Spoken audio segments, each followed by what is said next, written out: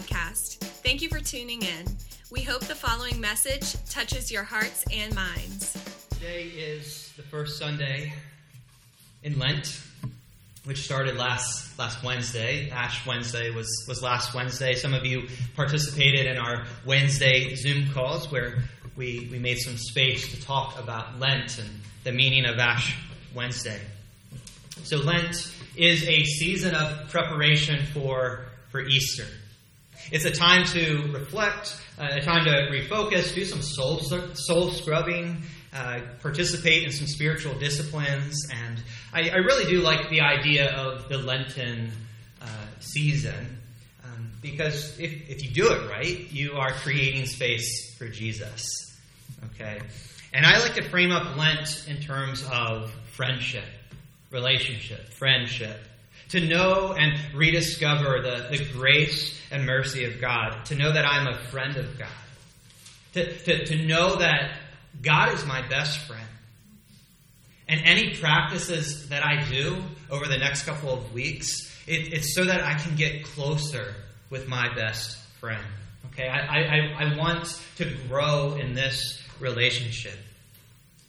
Now, all of us come from different theological backgrounds, traditions. Some of us perhaps grew up in the Catholic Church and we're more aware of what Lent is. And some of us didn't practice it at all. Some of us kind of have this residual tradition. You know, you give something up for Lent. You don't really know where that comes from or why, but it's just kind of like a thing that you do.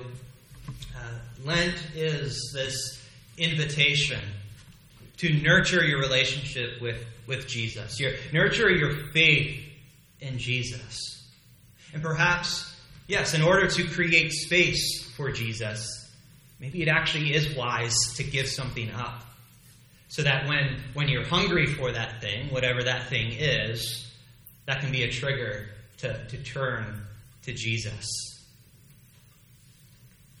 Perhaps we need to set aside some time to do some spiritual habits, to fast and pray. As we are invited into Lent, the beginnings of our new Lenten season, this new cycle, it's happening in a broken world. It's happening in a world that has pandemic fatigue. We're becoming accustomed to lament and sorrow and grief. We enter into the seasons of this season of Lent with our own brokenness and our own hurts and hang-ups to lay down. And of course, we enter Lent this year with the war in Ukraine going on right now. And so if you don't mind, I would like to share a couple thoughts on that. As a citizen of the free world, I certainly might want to respond a certain way to what's happening over in Europe. As an American, I might want to respond and think a certain way. But of course, the opportunity here is to reflect and to respond with a Christian posture. And even with the circumstances as they are, I really do want to be careful to avoid a good guy, bad guy type of framework, right and wrong, good and evil, as hard as that might be sometimes. Like yes, in the current situation, there's a clear perpetrator and there are victims. There's a lot of them.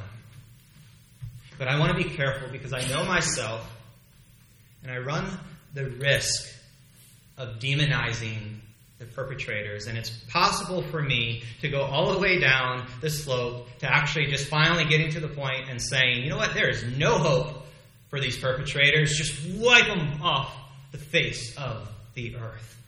Just destroy. They have no redeeming qualities. Wipe them off the earth. And it might be an unpopular thought. Sometimes it's an unpopular thought within my own self.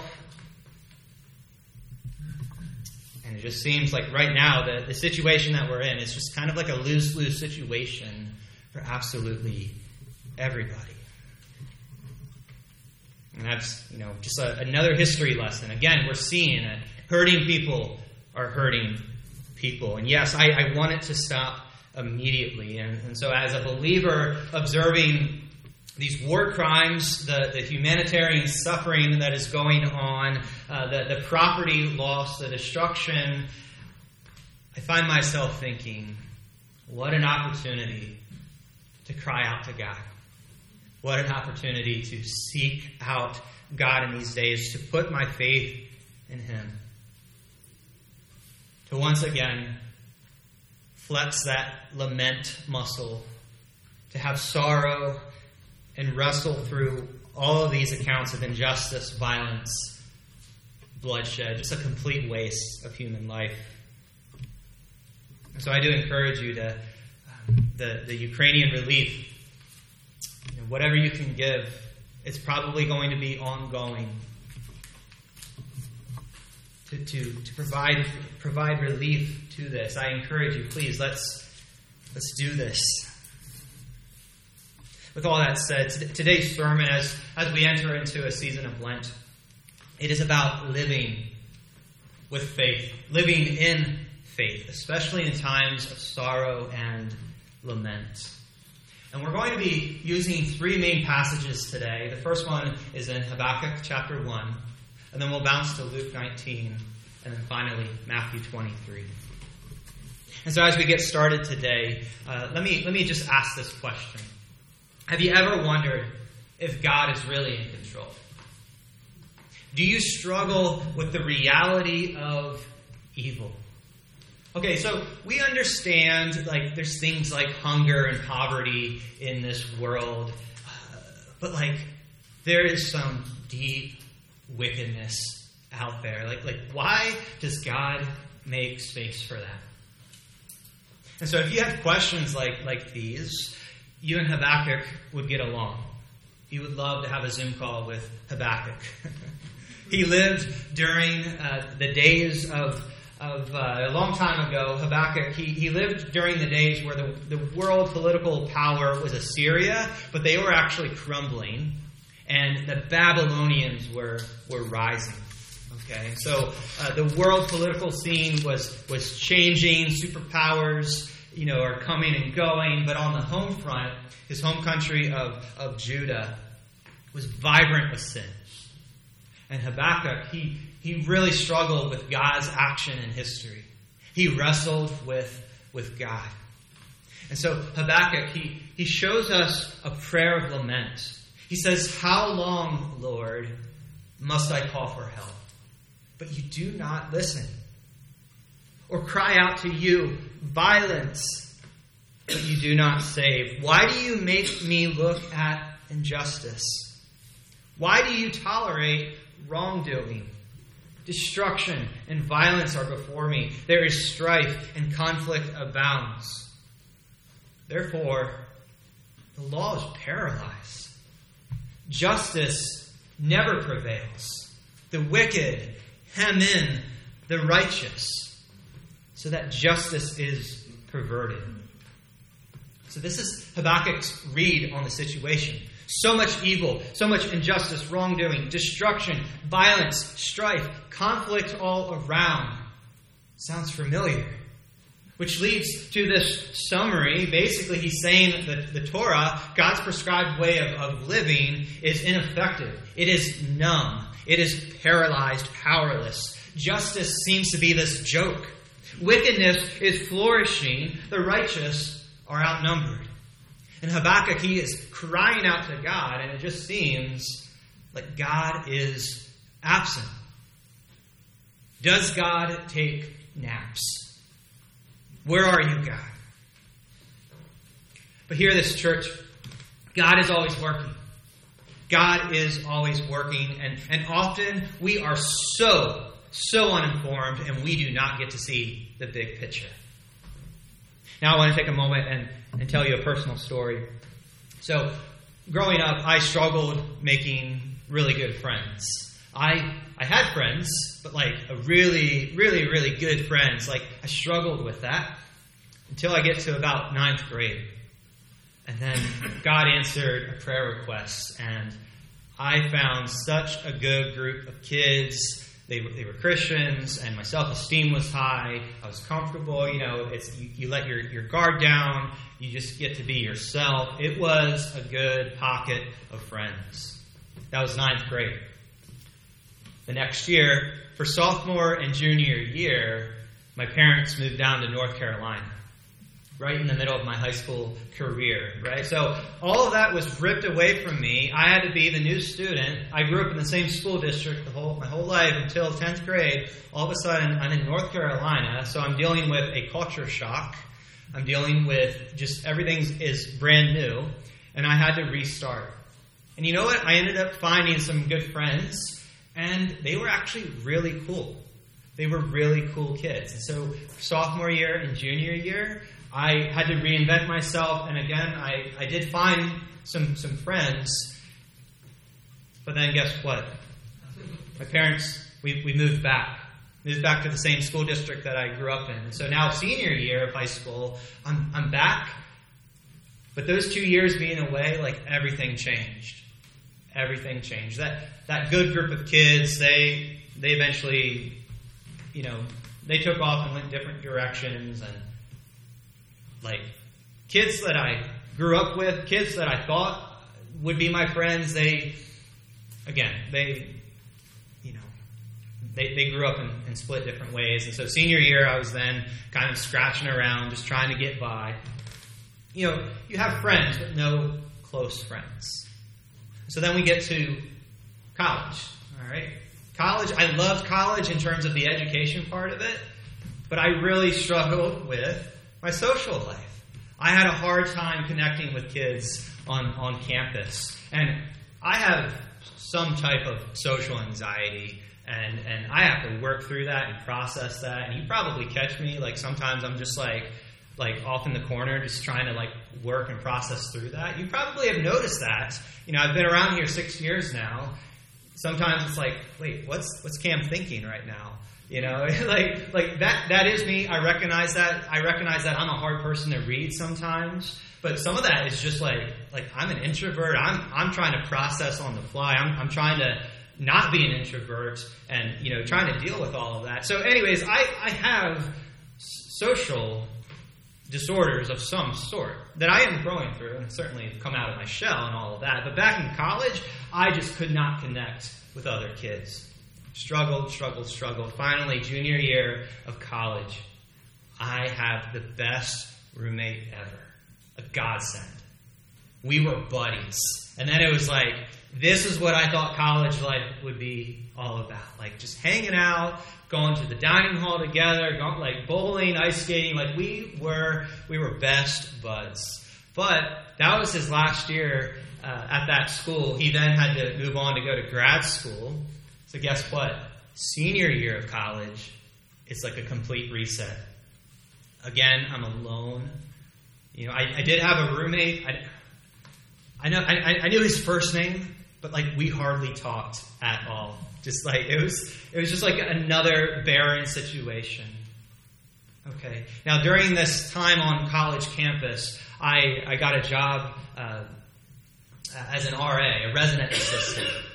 And so, but here's the thing: the building that I lived in and worked at, it was like a ghost town most of the time.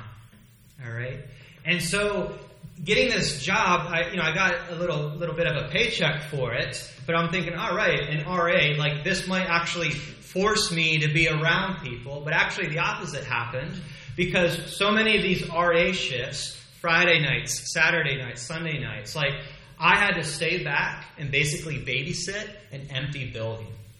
It was so quiet. And when there was just no opportunity at all to nurture a social life. And I remember one of these evenings, I think it was like my shift ended at 8 p.m. I was finally off. I was finally free. And I absolutely had nobody.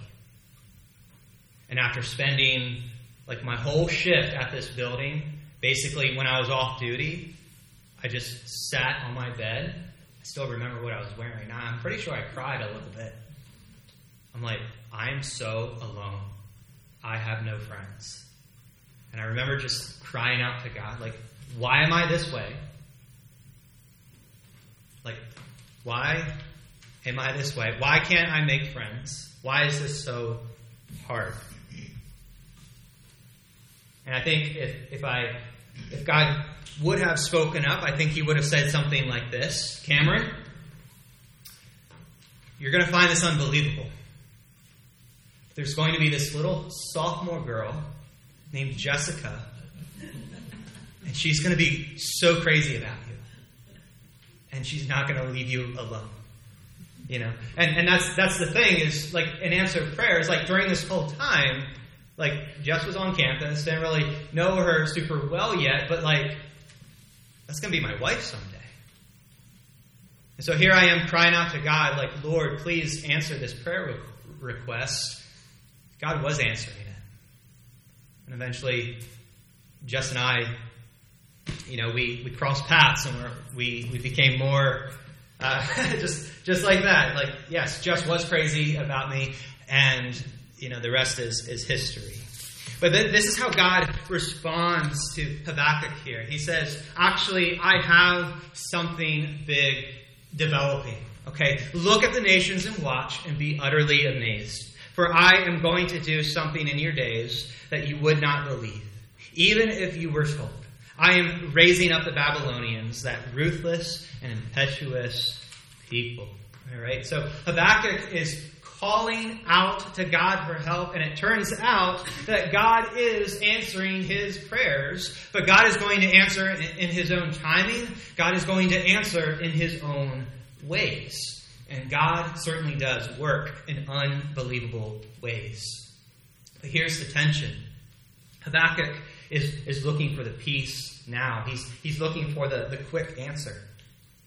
Habakkuk is asking God to do something, and when God does show up, it's not something that any of us are expecting.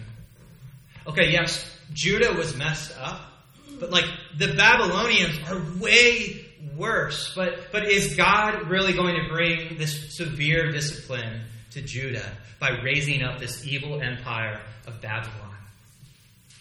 And we have this tension in Scripture. Habakkuk gives us this more distant view of God. God is sovereign, he is working, and he is doing things in his own timing. But you know what? We also have an opportunity to look to Jesus today, to kind of get this close-up view of what God feels in situations of lament and sorrow. You know, shortly before Jesus died, he lamented over Jerusalem. He cried over it. Jesus predicted his death a number of times. We know that when we read the Gospels, but we also know that he predicted the destruction of the city of Jerusalem a few times as well, which that did happen 40 years later, about 40 years later. So Jesus, here he is in Luke 19, 41 to 44. As he approached Jerusalem and he saw the city, he wept over it and said, if you, even you, had only known on this day what would bring you peace. But now it is hidden from your eyes. The days will come upon you when your enemies will build an embankment against you and encircle you and hem you in on every side. They will dash you to the ground, and you and your children within your walls. They will not leave one stone on another, because you did not recognize the time of God's coming to you. Historically, yes, we know the Romans did this, AD 70. But here's the thing. This is what I want to focus on right now. God was in their midst. God's Messiah was right there. He walked the streets, and they missed it.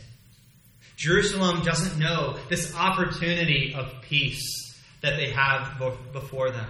Now, way back in Luke's gospel account, Luke chapter 1, in the very beginning there, Zechariah, John the Baptist's dad, he's praying prayers of national salvation. And he prays that God would guide their feet into the path of peace. That is Zechariah's prayer in Luke chapter 1, verse 79. But now that we're in Luke chapter 19, Jesus is weeping. He's crying because the Messiah's peace is lost, at least for now, because the city will reject the Messiah. Now, I turn to myself and I'm like, man, how many times have I missed Jesus throughout my day? How many times have I missed the peace of Jesus this week? A little bit later, Jesus expresses his sorrow for the city. His sorrow for the city. Jerusalem, Jerusalem. That's an emphasis there. You who kill the prophets and stone those who stone those sent to you. How often I have longed to gather your children together, as a hen gathers her chicks under her wings, and you were not willing. Look, your house is left to you desolate.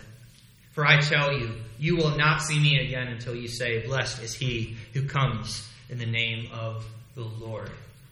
There's a lot more in that we could unpack, but what I want to focus on today, did you see Jesus' heart for the people?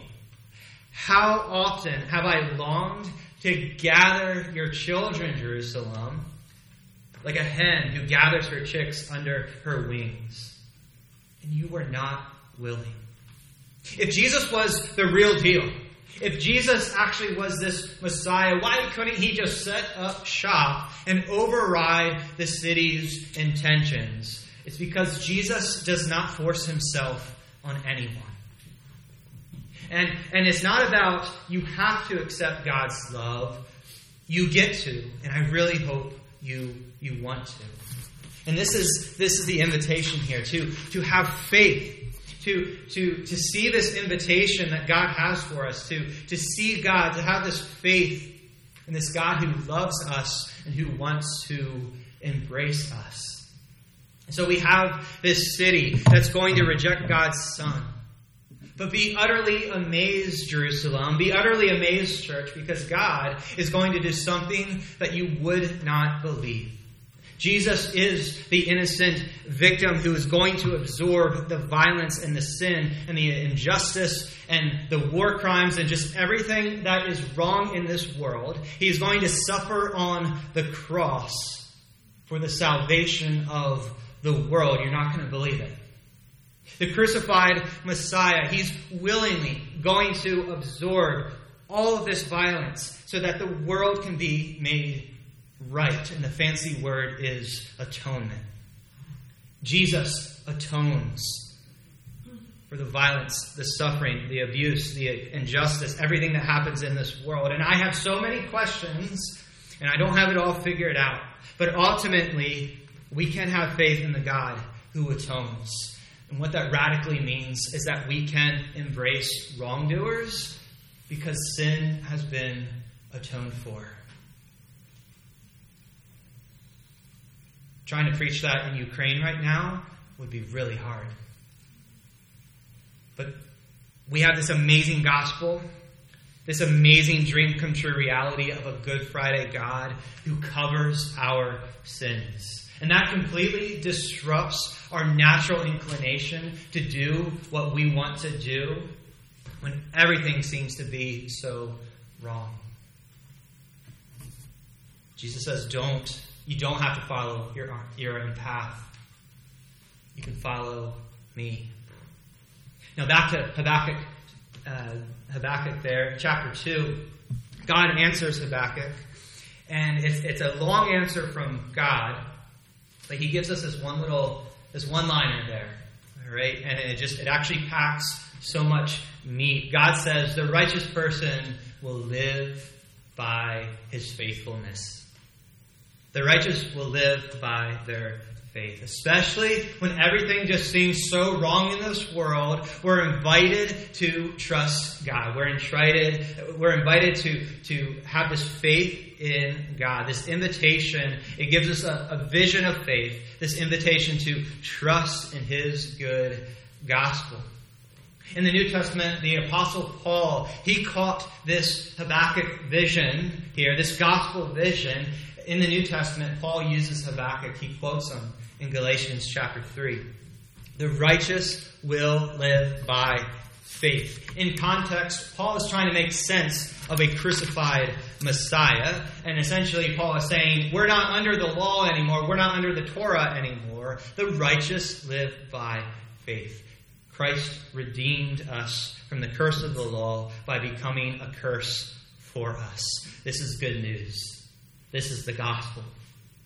And then in Romans chapter 1, Paul, he gets to articulate this so well. He is articulating his thoughts. In Romans chapter 1, he says, I am not ashamed of this gospel, because it is the power of God that brings salvation to everyone who believes, first for the Jew, then to the Gentile.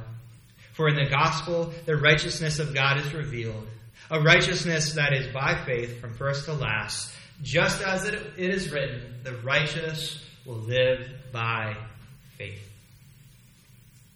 And so as we enter this season of Lent, as we contemplate what is going on in our own lives, what is going on in our world,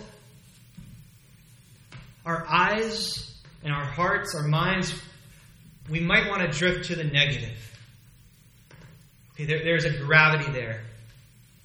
We'll keep wrestling with a ton of questions. We are people of peace, but when do you meet violence with violence to end the violence? We have questions. We have questions of how we should be thinking, what our posture should be like when the world is at war.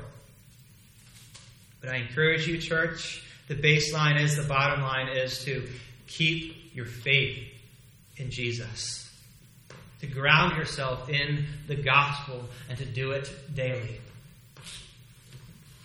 And what that means is to not put other things above Jesus. God is in control. God works in unbelievable ways, and God has proven this to me in my own life. In my own story, I have seen God show up and do amazing things. God has proven this to me in the Bible. God has proven this to me on the cross and the resurrection. Jesus did die to make things right. And while there's still so much wrong in this world, and not everything is made right yet, we live by faith, not by sight. And we are invited to trust. Let Jesus be your center. Let Jesus be your source, your ground. And so in light of Lent, or simply just in light of your Christian walk, the invitation today is for you to orient your life around Jesus. Again, let him be the center. There's a lot of distraction in this world. There's a lot of messiness in this world. So much that seems wrong. But ground your faith. Ground your security in Jesus. He is a loyal friend. And let's not take that for granted. So ultimately, our call today is to maturity, to keep your eyes on the wind and not the waves. Keep your eyes on Jesus, who is your righteousness, and the righteous live by faith. And so I encourage you to live out your life of faith. These faith elements that you put into your own life to nurture your faith walk with Jesus. Pray in faith. Fast in faith. Read Scripture in faith. Meditate in faith. Memorize Scripture in faith. Journal in faith. Faithfully pursue relationships. Faithfully look for opportunities to engage with God as He is restoring and bringing redemption to our community. Faithfully give. Faithfully love. Forgive. Embrace others. Act. In this moment of history, what an opportunity to seek out our God. To cry out to Jesus. To put our faith in Him. Well, I don't have really any answers other than Jesus. But I think He's saying, have this faith, church. Watch and be utterly amazed. It's going to turn out okay. He gives us this promise. He is making all things new. We set our eyes on Jesus, and we have this hope. Let's pray.